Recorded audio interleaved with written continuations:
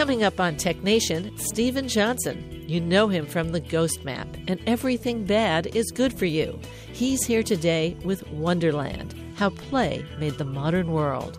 Then on Tech Nation Health, Dr. Daniel Kraft talks about the future of cancer, its prevention, early detection, and emergent treatments. And Dr. Nicholas Stjernholm, the president and CEO of Trillium Therapeutics.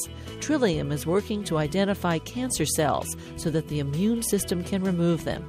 We'll hear about Trillium's approach. All this coming up on this week's Tech Nation.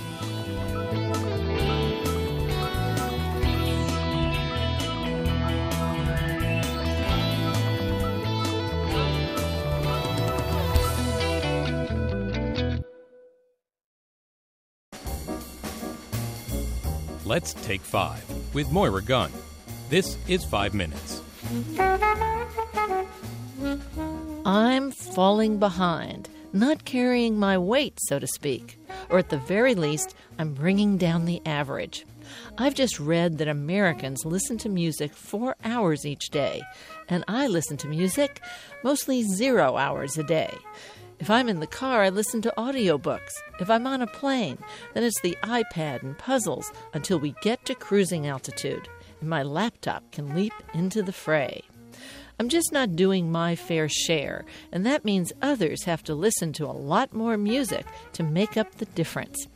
According to Nielsen's 2014 Music 360 survey, 93% of Americans voluntarily listen to 25 hours per week of music.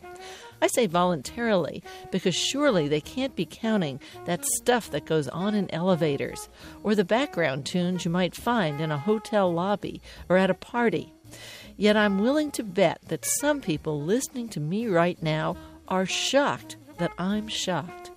They had to voluntarily stop listening to music to make time to listen to me, or rather, my guests, since they're actually the main attraction.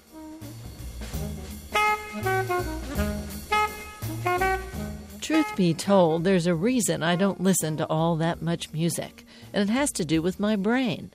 If there's music going on, I listen to the music, and my brain stops working on anything else. Some part of my brain starts protesting. Hey, I'm trying to work here, or just think. What's all this music going on? I always thought it was similar to my friend Maggie. If she was cleaning, she turned on the vacuum cleaner. It took me a while to catch on to this. It seemed every time I called her on a Saturday morning, I would hear the vacuum. She finally told me that her brain kicked into cleaning gear when the vacuum cleaner was on. Energy wasting for sure, but boy, did Maggie have one clean house. Scientists at MIT have now determined that the brain gives special processing to music. In fact, it hijacks all manner of brain functions to process it. You see, I told you it was distracting me, right? Well, by computationally analyzing brain scans on music, the neuroscientists discovered that we have a music center in the brain which also calls upon other brain functions. And it doesn't matter if it's hip-hop or rock, country or bebop, the same activation centers get activated. If it's anything like music, this part of the brain is activated, just as there is a different part which processes words and the human voice, and we're just figuring out all kinds of things. So I sit in my car and drive, listening to audiobooks, while the music part of my brain sits dormant, or if not dormant, just ready for any signs of music.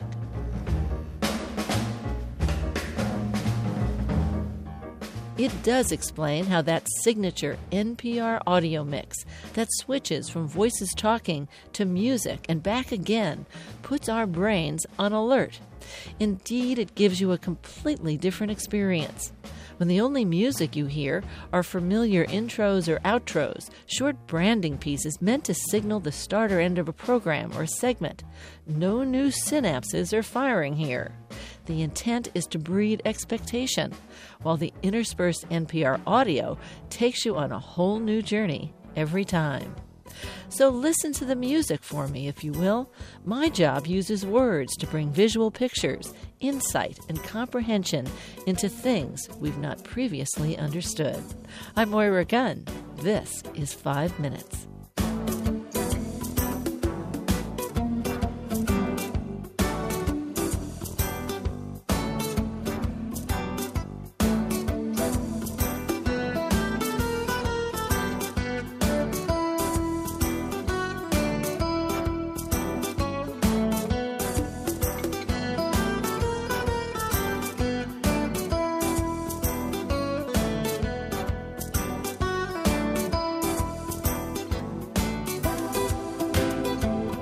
Five Minutes is produced at the studios of KQED-FM in San Francisco.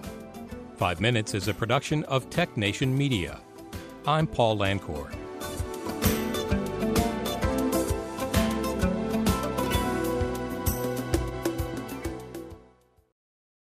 From San Francisco, I'm Moira Gunn, and this is Tech Nation. Today on Tech Nation, I speak with Steven Johnson. He looks at the threads of technology over the millennia through fashion, music, and more, and how they relate to humans at play. Then on Tech Nation Health, our chief correspondent, Dr. Daniel Kraft, talks about the future of cancer, its prevention, detection, and emergent treatments. And Dr. Nicholas Stjernholm, the president and CEO of Trillium Therapeutics, tells us about Trillium's approach to identify specific cancer cells so that the immune system can then remove them. Steven Johnson's latest book is Wonderland: How Play Made the Modern World. I thought we would start with the punchline. You will find the future wherever people are having the most fun. One of the things that's so interesting about the history of play and the history of things that people do for fun is that it often ends up being, in a weird way, a way of predicting the future. The things that start as amusements, as kind of idle, trivial pursuits, end up kind of leaking into the straight world or end up kind of influencing big developments in science or politics or technology. So if you look around, you see people doing things that seem like they're just slacking off and goofing off. There's often the seed of big developments there. Well, let's bounce now. And we always say on Tech Nation, we have these Tech Nation facts of life in the high-tech age. Technology is the silent partner of history, which you could rename this book if you wanted to. Sure, you could certainly do that. Yeah. And I look at this, and it's like there's so many different ways to look at history. What I was saying doesn't take into account how important it is for people to be using the technology, dealing with it. You know, it's funny, when I sat down to start researching this book, I knew in a way that this is a kind of a sequel to How We Got to Now, the book and TV series that we did for PBS, and we hope to actually make it another season of the show based on this. And How We Got to Now was really a look at the history of innovation and technology and how these technologies had changed history in all these surprising ways. And that was a fun format because we had kind of 6 different topics, 6 technologies, some of them really ancient technologies like transparent glass and kind of electric light and things like that. And I could write 50 books. And there's so many different threads that you could write in that mode. But with Wonderland, I wanted to have a kind of unified theme to the 6 topics. And I thought it'd be interesting to talk about the history of things that people did for fun and the technologies they devised to amuse themselves and stuff like that, like games and optical illusions and so on. So I thought that would be interesting, and just telling that kind of tech-focused history is something I love to do, and there's a lot of great material evidence you there. do that. Yeah. But what I didn't realize until I started diving into it is that there was going to be not just a series of interesting stories about where these things came from, but a stronger argument about the importance of kind of playful endeavors and playful technology in driving human history. And that really by the end of the process, when I was done kind of writing it, certainly by the time I was done writing and also early into the research process, I realized that if you think about the prime movers of history that you were taught in high school or college, the conventional ones, quest for power, nationalism, tribalism, religious conflicts, scientific advancement, and so on, the pursuit of delight and amusement and play actually deserves to be in that pantheon, but we don't normally give it that much credit. So it became a much kind of stronger argument for thinking about history than I originally set out to do. Well, there's a million things to say about it, from looking at the economics of it to looking at how everything moves together. In my TED Talk, which I talked about what I called the innovation cascade, it doesn't matter whether it's totally new technology, it starts the cascade, or a new use of an old technology, some human, put it into their hands. But the truth is that these cascades keep happening. It doesn't matter what the source is. It's not always just let's build some technology as we kind of think of today. Yeah. A lot of it has to do with look at that. Let's use it this way. Or I want to build this entertainment or this plaything. And then it ends up suddenly commerce says that would be really useful. Well, there's this funny thread in the music chapter, which is the last one that I wrote, actually, about flutes, and that goes really all the way from the Neanderthal Paleolithic times to the modern digital computer. But if you go back to kind of 50,000 years ago in human history, there is extensive evidence that early humans, some of the earliest technology they built were these little bone flutes where they carved little holes in hollow bones and in some cases seemed to actually be creating instruments that would play recognizable musical intervals like fourths and fifths that a modern Western listener would recognize. And I love just stopping for a second and saying, think about what life was like back then. That's 50,000 years ago. There's a whole universe of things left to invent, right? We've got, proto spears and needles for making garments and a few other basic things, but you haven't invented the wheel, you haven't invented the alphabet, you haven't invented agriculture, all these different things. What do you choose to invent? A flute. Like there's no there's no clear survival value. A woolly mammoth here going to kill us. Oh, but let's have a flute. Listen to these beautiful sounds. And same thing with jewelry, right? Some of the earliest signs of kind of human artifice and craftsmanship are making jewelry, which has clearly no function, but somehow is just interesting to look at and delightful. It's a deep part of who we are. And what ends up happening is you make the flute and you start tinkering with music, and then you start making more elaborate musical instruments. And then, as I write about in the book, about 1,000 years ago in Baghdad, these brilliant engineers from the height of the Islamic Renaissance build an automated flute player. And they create, again, just for amusement, it's cool to have a robotic flute player play these songs.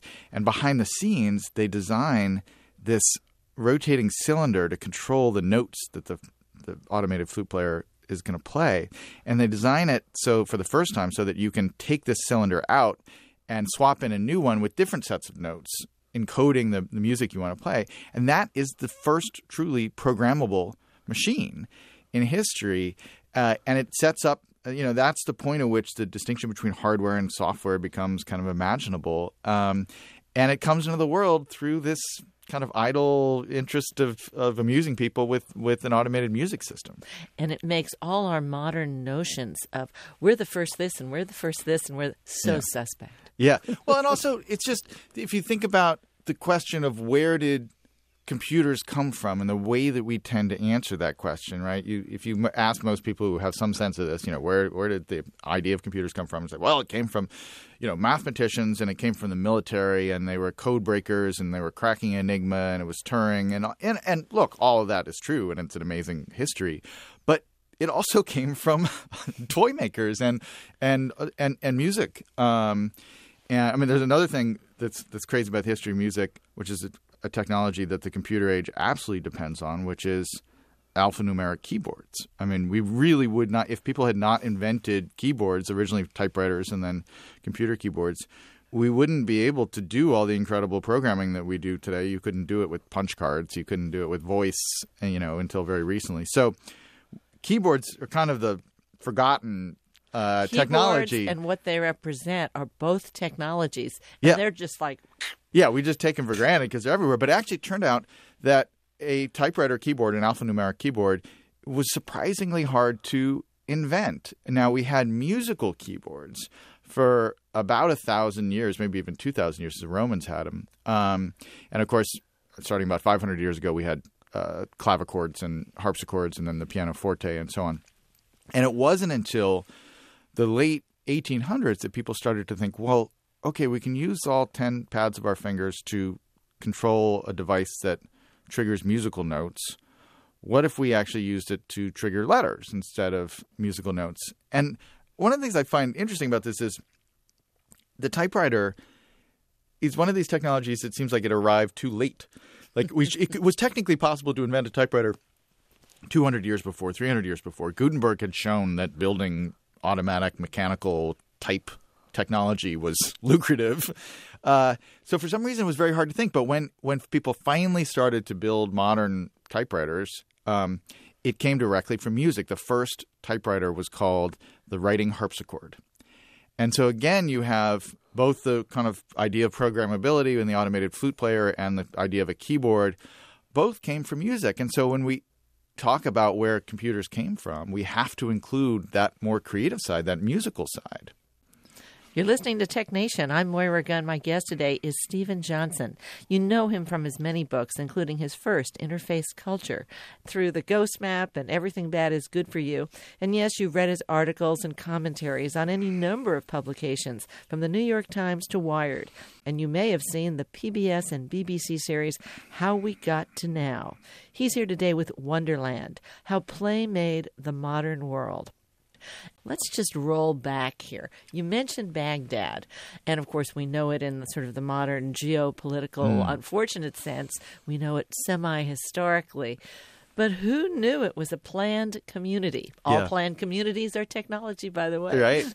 Yeah, it was in kind of circa 800 AD. It was arguably the most advanced city in the world. It had beautiful kind of gaslit street lamps and advanced kind of water delivery systems and things like that. So it was concentric circles. Yeah. It had a apparently kind of magical design to it, and it housed this extraordinary institution that I began Wonderland with, which was this place that has this great name, the House of Wisdom. And the House of Wisdom was kind of a think tank and a translation bureau, but also kind of a maker lab in our modern language. It was filled with these engineers, and they did a lot of things, including this automated flute contraption. But they also published a bunch of books with diagrams and schematics of the engineering work that they were doing. And the books too had a great names like the Book of Ingenious Devices. What I find so beautiful about these books, and they're actually lovely, we reproduce them in Wonderland, full color reproductions, that you see this extraordinary engineering work. There's all these hydraulic systems that were way ahead of their time, and clocks that were way more advanced than any clock that the West would see for 500 years. But everything in the book is a toy. They're just little kind of mini robots, not everything, but almost everything. Many, I mean, they're just over 50%, well over 50%. Yeah, and they're just little objects of amusement and wonder, and yet they contain these revolutionary engineering ideas that would then go on to be used in much more kind of mainstream settings. And that's kind of the emblem for the book, that inside these toys are often really big ideas, and they come into the world in the form of toys, but then once you release them, they end up changing things. You want to know a secret about engineers? Yes. We'll sit there, we're assigned something, we're working. Oh, we need a little break. So we play with something, or we're working on building something else, as if building is work. We don't think it is. We think it's air. We're building a toy, a game, or whatever. It was the same people. Yeah. We do it all the time. Yeah. It's happening as we speak. And it's not surprising when you think of it that way. You know, I just went through thinking about games, and there's a chapter on games which maybe we'll get to, but I just went through this wonderful experience with my son, my youngest son, who was at the time 9. This was last summer. And we kind of had this summer project of designing our own board game. And it was such a great process. And it's a great educational experience. It's a great parent-child bonding experience, because you have this great parity between you. You're kind of coming at it as equals, because a 9-year-old knows about as much about board games as you do on some level as a grown-up. And the process of sitting there and trying to dream up what the game should be, what the theme of the game should be, what should be the kind of random generator, do you have dice or cards or whatever, what are the rules, what's the design of the board, what are the – and you're part of it you're doing – it's an example of kind of emergent thinking, to mention another book of mine, where you're thinking about if you put all these rules together and you have two players playing, out of all these interacting parts, this is what the game will be like once you start playing. You're imagining this kind of system, and then you finally sit down to play the game for the first time, and it's terrible. It's incredibly boring. One person wins after 3 rolls of the dice, whatever it is. There's something you haven't anticipated, and then you go back and you modify. You think, how do I make this more interesting? Yeah. And you tweak it and you iterate, and it's a little mini version of the scientific method, right? You're building a hypothesis about how the system is going to work, and then you test the hypothesis, and then you modify the hypothesis. And my son and I, we just had so much fun. We were doing a very high-level form of thinking, particularly for a 9-year-old, but it didn't look like thinking. It didn't feel like thinking. It felt like playing. Good news is he's bound to be an engineer. Right. He's got a job. Yeah. Every parent wants to hear this. Exactly. And it's a really – I mean, I think the parents out there, I recommend doing that. There's so much to take away from your book. For instance, and we'll just stick with the Baghdad thing here and the Book of Wisdom. Actually, it's not the Book of Wisdom. It's the House of Wisdom the Book of Ingenious Devices. That's right. We'll call it the Baghdad book. When the Mongols came in, this is after 1,000 years, they roll in and they throw all the books in the Tigris. Yeah. They tried to destroy all this. That Islamic kind of culture, many other books have spent much more time and thought talking about the importance of this period, but I'm not really an expert in it. But that period was crucial because it coincides with the European Dark Ages. And so there's this period where all these older ideas that had come out of kind of Greco-Roman science were translated and kept alive in places like the House of Wisdom. And then all these new ideas like algorithms, for instance, come out of that same period. So another side of computing that was crucial. And then you have all these engineering breakthroughs. So you both have the kind of saving of older wisdom and the advancement of a lot of this mathematical science and engineering science that happens. And then, fortunately, by the time they trash Baghdad, the West is kind of coming back online again, and they're able to start, moving the ball forward a little bit in terms of progress. But, I put Baghdad right at the beginning of Wonderland because one of the other things, and again, this was something I didn't realize going into it, it really came out of the research, is when you look at the history of play and when you look at things like the history of fashion or games, it's a very global project. It's a very multicultural project and history. And it makes sense in a way, looking back on it now, it makes sense to me because when you're seeking out delightful new experiences or new flavors or new textures or fabrics, one way to seek them is to go to other parts of the world where people have kind of independently come up with new fabrics or colors or musical instruments. The desire for the internet has always been there. The implementation has always been there. They just didn't have the internet. Yeah. But there were people sometimes. We're a human collective. We want to have those other experiences, and they often come into our daily life in the form of, oh, that's a beautiful kind of cloth, or that's an interesting new taste. I mean, one of the things I love, there's a chapter about the history of the spice trade, right? So spice is another example of something it doesn't have any nutritional value. It's just an interesting flavor that makes your food more interesting, but isn't actually something you biologically need. And one of the things we know that until the late 1700s, every single clove consumed anywhere on the planet grew in one of 5 tiny islands east of Indonesia, the famous Spice Islands of Lore. There was no way to get cloves. Cloves did not travel. There was no way to grow them other than these 5 islands until just 250 years ago. And yet, archaeologists found preserved cloves in a archaeological dig in kind of ancient Babylon, and dated them back to something like 2000 BC.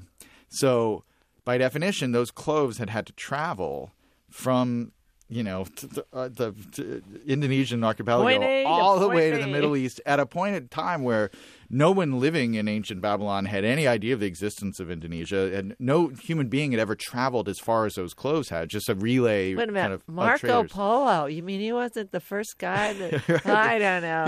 People were and all in the name of a flavor, right? Yes. That we would and really we have a global economy initially because of the spice trade, and we invented all these elaborate systems and economic systems and navigational systems to travel the world in pursuit of just interesting taste. Taste this. It's an extraordinary part of our history. Let's just stay on fashion for a while. The whole concept of Tyrian purple, where it started, and what it actually drove. In fact, yeah, there was a sea snail called the murex snail that lived in the kind of shallow shores of the Mediterranean, and at some point, a couple of thousand years ago, people figured out that if you used seemingly an immense amount of these snails, but you could create this incredibly vibrant purple dye, purple being a color that's pretty rare in nature, and it became very quickly a status symbol. People entranced by this color. Again, this is in the category of things. The color bestowed no actual advantage on you. It did not protect you from diseases or keep you warm in the winter or feed your children. It just was interesting to look at, and for some reason, that became a sign of status. And the murex snail then became very sought after, and basically they depleted the entire supply when they started mass producing it, as we humans tend to do. Right, and for years, for centuries, the phrase born to the purple means to be wealthy or to be an aristocrat. And so basically they ran through the supply of murex snails in the Mediterranean, and it was the pursuit of these snails that led for the first time navigators out through the Straits of Gibraltar, out into the open ocean of the Atlantic, in pursuit of these snails. And think about what a momentous moment that is in human history. They're the first time Mediterranean cultures are leaving and going out to sea, and the what's Phoenicians. driving them, right? And what's That's where driving it them was. is the pursuit of a color, just a color. And yet, as the mass production, depleted these snails and all of that, somehow we lost the manufacturing process. Yeah. People have tried to recreate the formula for making this Tyrian purple. If we do make a season of How We Got to Now based on this book, we've talked about actually trying to reconstruct this dye. Actually, do a scene where I try to do the dye myself. Look at this! Some amazing natural disaster happens. That vault in Atlanta where Coca-Cola keeps the secret recipe that it's never revealed. Somehow, every Coca-Cola plant implodes. 100 years from now, they decide to rewrite the Stephen Johnson book, How We Got to Now. People are trying to recreate Coca-Cola, but we all got to taste it. Exactly. I'm speaking with Stephen Johnson. His book is Wonderland, How Play Made the Modern World. We'll talk more after a break.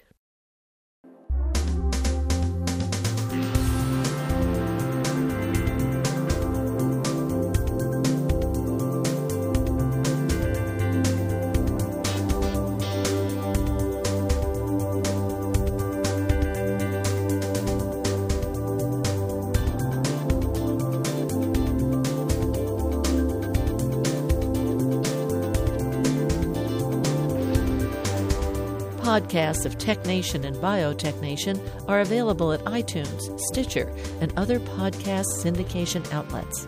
Coming up in the second half of our show on Tech Nation Health, the future of cancer, prevention, detection, and emergent treatments, and the efforts of Trillium Therapeutics identifying cancer cells to enable the immune system to remove them. Stay with us.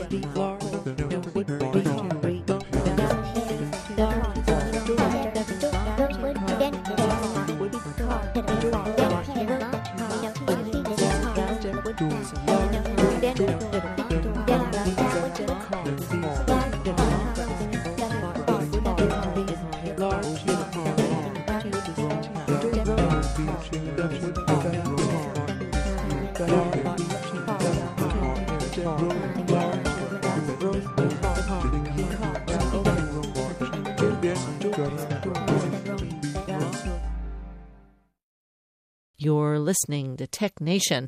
I'm speaking with Steven Johnson, the author of Wonderland, How Play Made the Modern World. One thing that's so impressive in this book are all of the illustrations, some of them new, some of them old, some of them photos, all kinds of these. That had to be expensive. I'm glad you brought that up. You know, I on this one, I did all the photo research myself. Which was fun. This and How We Got to Now, we did. My publisher Riverhead did a beautiful job of just making the book itself as a beautiful object, and the paper stock and the colors. Which one of the reasons why it makes a wonderful gift. But I did all the photo research this time around because it was just too fun to give to somebody else, and yeah, it did. It was expensive to make and to get some of the rights to that, but I think it's worth it. It's such a visual project, and I'm actually not a terrifically visual person. I'm more of a word person, but I'm really glad it adds a lot to it. I meant to ask you about this last time. I don't know how I knew this, and I didn't. And if you don't mind talking about it, apparently you have some challenges on what you call visual encoding. Yeah, well, the guy who gives us all these great visuals. yeah. I've just for Mind Wide Open, which I think we talked about, a book I wrote a million years ago about brain science, and in that book I did a lot of tests on my own brain, and yeah, there are a couple there. I mean, there's kind of the classic like refrigerator blindness of like I'm looking in the refrigerator but I can't see this object, and my wife will be like, it's literally right in front of you. Like I just can't do that. And since I was a kid, I was always bad with spatial geometry and things like that. So they aren't like debilitating problems, but it's definitely I've learned to kind of compensate for my inability to kind of see things that are sitting right in front of me. And I'm surviving. Well, you know, it's so interesting. Many people could have gone their whole lives and never found that out about themselves. Yeah. And none of our abilities are even. All of our abilities are uneven. It actually speaks sort of to our individual gifts and understanding what we're able to do. You know, I had an interesting exercise. It wasn't doing a test, but it was just switching media. We did a podcast for Wonderland, which was a lot of fun. It's the first time I'd done a kind of an extended audio format, and I'm an amateur musician, so I have a lot of musical gear in my home. And so I was like, I can finally use this for a purpose, you know, recording everything. But what I found was in editing the podcast, and this is, you know, kind of old news to someone who spent so much time in radio, I would sit there, you know, we'd have a 30-minute podcast, and I would think, oh my gosh, just my brain cannot imagine and keep in its head a sense of what is in the episode, what's working, what the changes need to be. Whereas if I had a script right in front of me, if I had text in front of me, I can clean up, you know, 5 pages of text in my sleep at this point. I'm so good at it. I can do it incredibly quickly. I can immediately see where everything goes, whatever. And every time I would switch over to this auditory mode, I was like, this is so hard. My brain is just not optimized for this way of processing information. I'm just much better when it's words that I can see. It's so interesting you say that, because whenever I'm interviewing people, I'm seeing this visual, you know, graphic thing of it's unfolding. Okay, did we get that? Can we bring this in here? Did we do? Yeah. And I see it very graphically, and it's sitting between you and me. If it was a hologram, right. You could see it. And we're all so much different that we're learning about that now from a neuroscience perspective and a sort of a multimedia perspective that we were never exposed to before. We couldn't have an experience that. Yeah, it's really true. So people are asking you, okay, well, what's going to happen? What we're playing today, what's going to happen? Well, I mean, in terms of play, you know, predicting the future, the obvious example recently, I think, was Pokemon Go, right? That you had this, you know, if we believe that augmented reality of some form is coming to us, and that we're in the future going to walk around real world spaces with some kind of layer of digital information kind of overlaid on that real world space. The first time we did this, you know, as a global community en masse was playing a game, running around chasing, capturing imaginary Japanese monsters. That's the way it started. And then, 5 years from now, we'll probably look back and say then it migrated into the real world. And I think there's a lot of, I've been thinking about one of my other sons has been trading a little bit fictitious objects in video game worlds where he'll buy this weapon that is being sold for real US dollars or Bitcoin, actually, for $100, $150, something like that. And then he basically thinks it's going up in price, and in fact, it tripled in 2 months, and he's now sold it for $450. So it's hard to ball him out for that, right? Yeah. Actually, I ended up co-investing with him. I was like, I get half the profits, but you take all the loss, and so we've made some money, and we talk about it every day. We're like, how's it? It's going up. It's going down a little bit, whatever. Which is an interesting exercise anyway, but. The whole idea that you would have these virtual worlds where virtual objects and where people are making a kind of living constructing imaginary things that they sell for real money, I think it's entirely likely that in a sense, if you look at it in terms of economic trends long term, that you have kind of industrial economies and then consumer economies and then service economies, it may well be that we are headed towards virtual economies where people are paid to create imaginary spaces or imaginary goods in imaginary worlds, and that's a big part of the economy. There's so many things where I found, and this is our great opportunity at this point, where just think of all the implausible things that have successfully taken over, like Wikipedia. I mean, I was a huge believer in decentralized systems and bottom-up software and all these things that I'd written about and experimented with in the 90s, but even I would have said, an entirely user-authored encyclopedia, that'll never work. Like it turns out it does, right? So there's this amazing kind of moment where you can have kind of slightly crazy ideas and people will try them and experiment with them.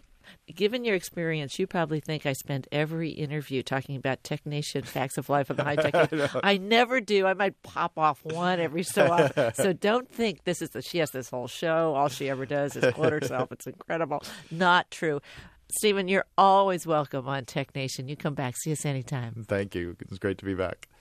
My guest today is Stephen Johnson. The book is Wonderland, How Play Made the Modern World. It's published by Riverhead Books. I'm Moira Gunn. You're listening to Tech Nation.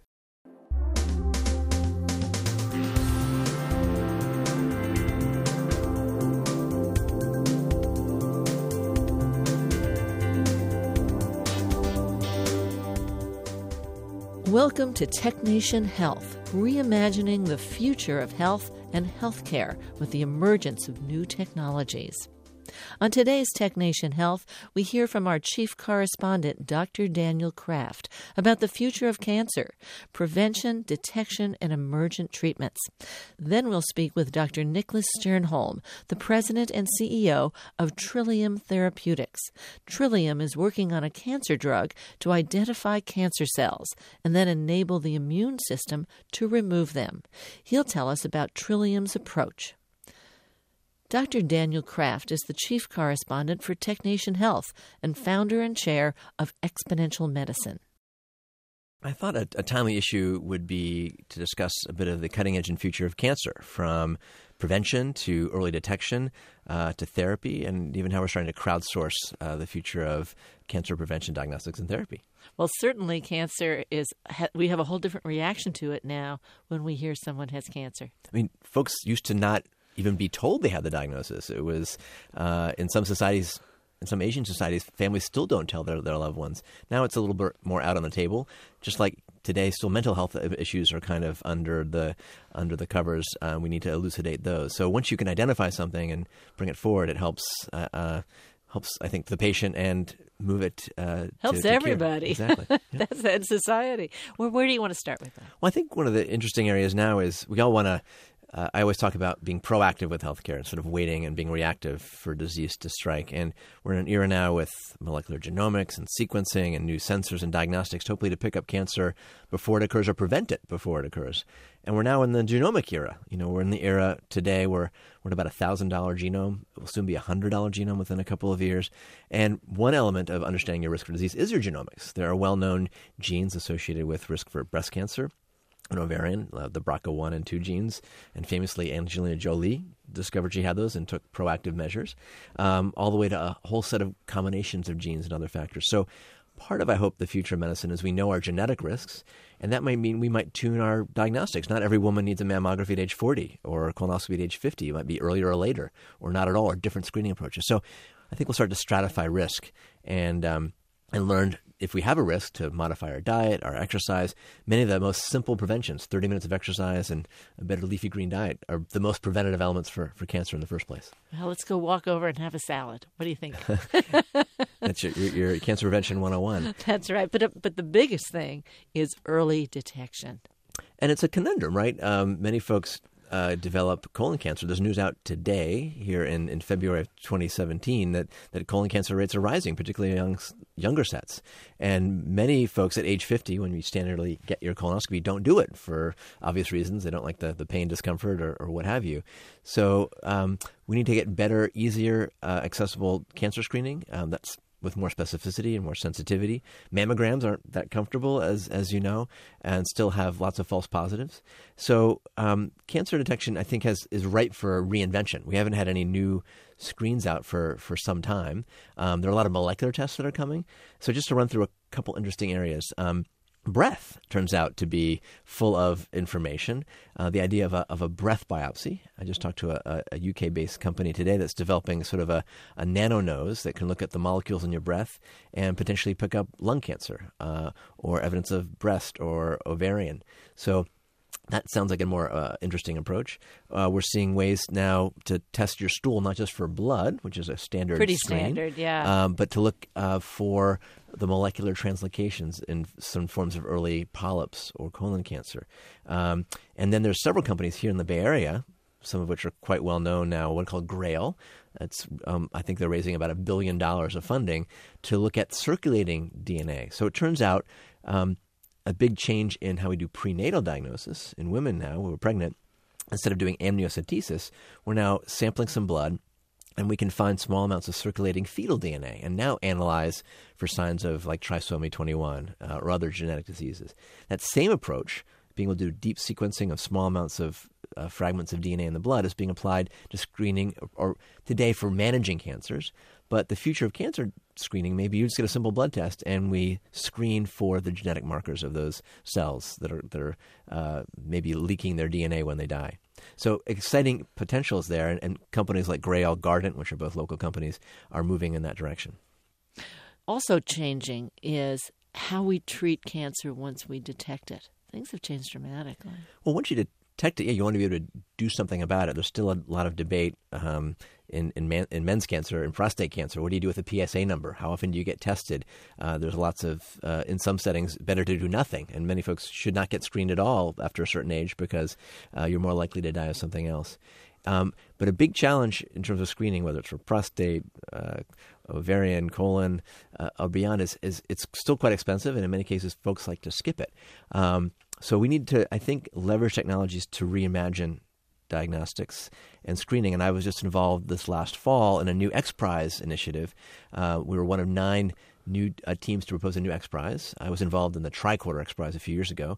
And my team proposed a new Cancer X Prize. And instead of focusing on therapy and curing cancer, of which there are, again, thousands of subtypes, we proposed a new prize to incentivize new teams and companies to come together to solve early diagnosis and screening. So imagine getting screened for cancer as easy as a urine dipstick, something you could do in under 24 hours and for under $24 from Tennessee to Tanzania.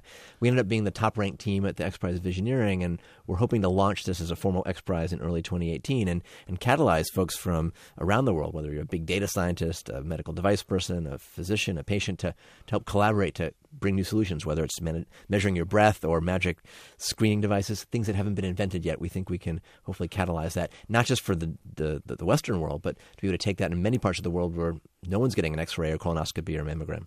Yeah, actually, when you think about a colonoscopy or a mammogram, we're talking about, boy, what big productions, what big drama. The idea that we can bring it back to something simple, that is the holy grail.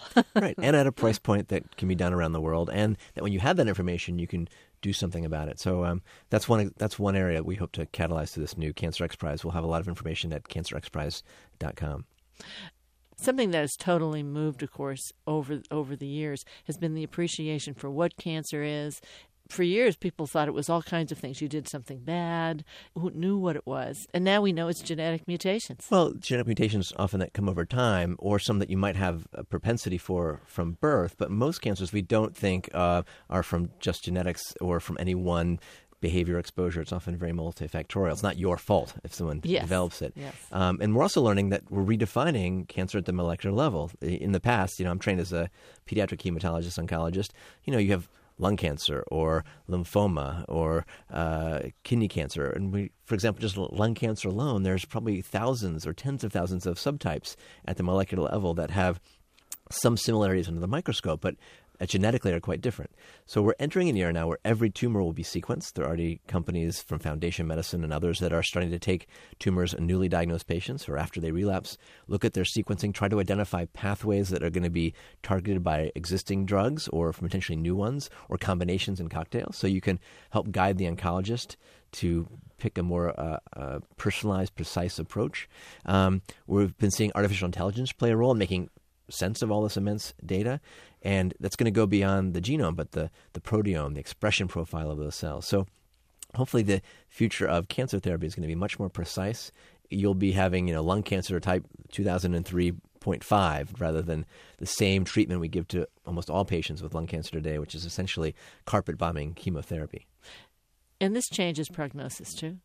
Well, that's the hope. We don't want to be torturing patients with chemotherapy and radiation. We want to make it more precise, hopefully less toxic. When you have therapeutics that target a molecular pathway, in some cases, like in the disease chronic myelogenous leukemia, CML, a single new drug, relatively new drug, attacks that lock-in key mechanism and can cure that disease with an oral pill, which used to be almost a fatal disease. That sort of model going forward, we hope can be applied to many cancers.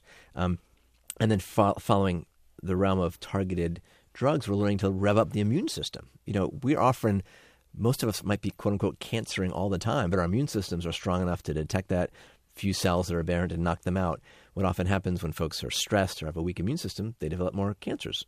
HIV patients, AIDS patients classically develop Kaposi sarcomas and others. So we're now learning how to tune the body's own immune system or to take out, for example, T cells, reprogram them to attack the cancer cell itself. So one of the big exciting areas today is T-cell therapies, where we can take cells from the patient, expand them outside the body, and infuse them back after they've been further stimulated to attack the patient's cancer, including vaccines. There are the don't eat me signals, so ways that cancer cells sort of mask themselves from the immune system. And at Stanford, where I trained and I was in faculty, my mentor there, Irv Weissman, and his lab group has done a lot of work looking at the CD47 pathway. And this anti-CD47 antibody blocks that don't eat me signal. They've now spun out a company and trials are underway that look quite promising. So some things that might affect many cancers by, again, enabling the immune system to do its job. That cancer is pretty tricky. It's super tricky, and the industry is rife with challenges. I was fortunate last summer to be in D.C. with Vice President Biden at the Cancer Moonshot Summit. And a lot of what they talked about was doing in 5 years what used to take 10 in terms of new approaches to cancer. And that's not just new drugs and devices and screening modalities. It's bringing collaboration together, different pharma companies, academia, intellectual property, the FDA. There's lots of roadblocks to research. And many times a trial might be done at UCSF or Stanford. The folks aren't talking to each other. If the results aren't positive, it may never get published. A lot of information locked into our electronic medical records. So a lot of the work of the Cancer Moonshot Initiative, which is now being spun out by Vice President Biden and a nonprofit, is to help folks collaborate and connect dots and speed up the process and align the incentives. Let us all work together.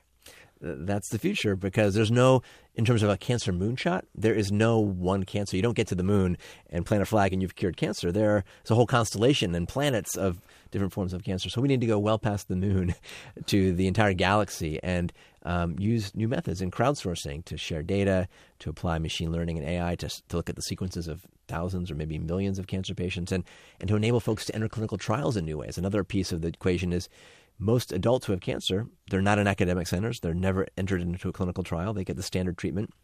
In my world of pediatric oncology, almost every kid is on a clinical trial. In fact, the first cures for leukemia came out of the Dana-Farber in the 1960s, where kids started getting anti-folate agents, and we learned to put every kid on a regimen. And soon we've moved from almost 100% fatal common leukemias in kids to 90+% long-term survival. And that sort of model from pediatrics can be applied to adults, and we can enable almost any cancer patient, hopefully in most parts of the world, to enter some trial in some form. So we're always learning. Well, Daniel, thank you so much. Look forward to next time. Thanks. Dr. Daniel Kraft is the founder and chair of Exponential Medicine and chair for medicine at Singularity University. More information is available at exponentialmedicine.com. Normal human cells have a number of proteins on their surface, but should they become cancer cells, the profiles of these surface proteins change. One such protein is CD47. Dr. Nicholas Stjernholm is the president and CEO of Trillium Therapeutics. So CD47 is expressed at low levels on most normal cells, and it has a number of functions, and we really don't understand a lot of it. But particularly, for example, on red blood cells, it's expressed at higher levels, and it is involved in maintaining the regulations of red blood cells, the lifespan. Lifespan of a red blood cell is about 100 days, and then it starts to lose its CD47, and the body clears it out. So it has a protective mechanism. It's a survival mechanism, yes, survival protein. So unfortunately, as is often the case, cancer cells have figured out a way of co-opting this, and they use it to kind of cloak themselves from the immune system. So they have all kinds of CD47 proteins. Lots of CD47, and that kind of shuts down the immune system. Normally, the immune system would get rid of these cancer cells, but they find a way of hiding themselves from the immune system. We got to do something here. We got to do something here, and we got to try to uncloak them. We got to make it visible to the immune system.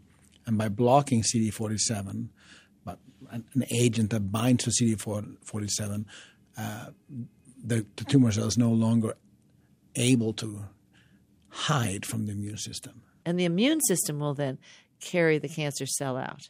The immune system will attack and eat the cancer cell. That's why it deserves it. It deserves it, absolutely. Totally deserves it. Now, the problem is that there's CD47 and a whole lot of cells in your body. How do you turn the CD47 off on the cancer cells and not in the rest of them? Exactly. So that's the first question we asked ourselves when we started this program 5 years ago. How do we not induce a self-digestive syndrome here where you eat every cell in the body? It turns out that the immune system is quite sophisticated. It doesn't only need to block the do not eat signal. It also needs an eat signal. And we know that cancer cells are dividing very rapidly. And when the cell divides rapidly, it generates a lot of waste material. You can think about it as garbage. And it has nowhere to put it. So it puts it on its surface, or it secretes it. And that's how the immune system recognizes that this is a cancer cell. This cell divides. It's just dividing way too fast. Yeah, dividing too fast, and too much garbage proteins that have generated, metabolic proteins. In order to survive, it has to get rid of its byproducts, and that's what we know as an eat signal. We don't know really what these exact signals are, but we do understand that there's something on the tumor cell that is not normal, and that is recognized by the immune system. It's not present on normal cells. The tumor cell is just dividing too rapidly and growing too fast, and it generates too many waste product that is recognized by the immune system. So where are you in the arc of going from science to registered product? Oh, we are early. We're in clinical trials. You're in humans. Yep, we are dosing patients here in California, City of Hope, actually. We are in 5 sites across the United States. We're treating lymphoma patients. Those are our first patients, but we are planning to expand into other blood cancers like leukemias, myeloma, and that will hopefully happen later in the year or in the new year. We are treating humans. These are people with cancer, and there are other cancer drugs on the market, therapeutics on the market. At what point can you come in and try your therapy? Unfortunately, that's how clinical trials are done in the early days. When you're first in human trial, it's not ethical to treat patients that are newly diagnosed and haven't tried the approved product. So yes, these are very sick patients. When we got involved in this, we already saw a lab here at Stanford, Irv Weizman's lab, who is working on this target, and they had developed a certain approach. And we decided, okay, we got to take a different approach because they have patent filings, and rather than getting involved in back and forth, why don't we take a different approach? So we took a different approach, and that was purely for patent reasons. That's unfortunately what we have to do sometime. And then down the road, a couple of years later, we realized that our approach might actually have an added benefit and from a safety point of view. And it turns out, and I think I told you earlier, red blood cells, which you have many, many trillions of in your body, they express CD47. And that's always been a concern that aren't we going to eliminate all the red blood cells, cause massive levels of anemia? And that's a valid point. We don't bind red blood cells by pure luck. Our approach doesn't bind red blood cells. And we didn't believe it. So even though there's CD47 there, you can't bind to it, so you can't that's remove the only it. cell in the human body that we can't bind to. And we were just lucky. But we didn't believe it at first. We did it over and over again. And this is a story that's developed over the last couple of years. And we now have other groups saying that, no, the approach that Trillium is using isn't binding to red blood cells. So you know it's true. So we know it's a little bit of luck. A lot of luck. A lot of luck. A lot of But luck. we'll take it. Now, what kinds of cancers are you looking at? We are initially looking at hematological blood cancers, such as leukemia, lymphoma, myeloma. That's really where the laboratory science took us. There's no reason to believe that we can't treat solid tumors like breast, lung cancer, prostate, bladder. There's evidence in the literature, not from us, but from others, that CD47 plays a role there. So we will go down that path down the road. We're thinking about it. We're planning. But right now we are in blood cancers. And so you're in blood cancers, but you have the great good fortune not to bind to red blood cells. Right. I hope you have more luck like this. Yes, absolutely. No, it was lucky. Well, Nicholas, thank you so much. Please come back. See us again. Thanks for having me. Dr. Nicholas Stjernholm is the president and CEO of Trillium Therapeutics. More information is available at trilliumtherapeutics.com. That's Trillium, Trillium, trilliumtherapeutics.com. For Tech Nation Health, I'm Moira Gunn.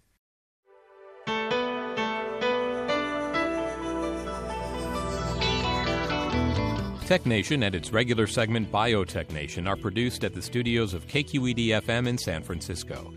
Executive producer is Matt Gardner. The director of technical production is Monty Carlos. And audio engineers include Howard Gelman, Seal Muller, and Larry Upton. Our theme music was composed by Ann Nachtrieb-Zessiger and Robert Powell, with title creation provided by NameLab Incorporated of San Francisco. Program information and internet audio is available on the web at technation.com.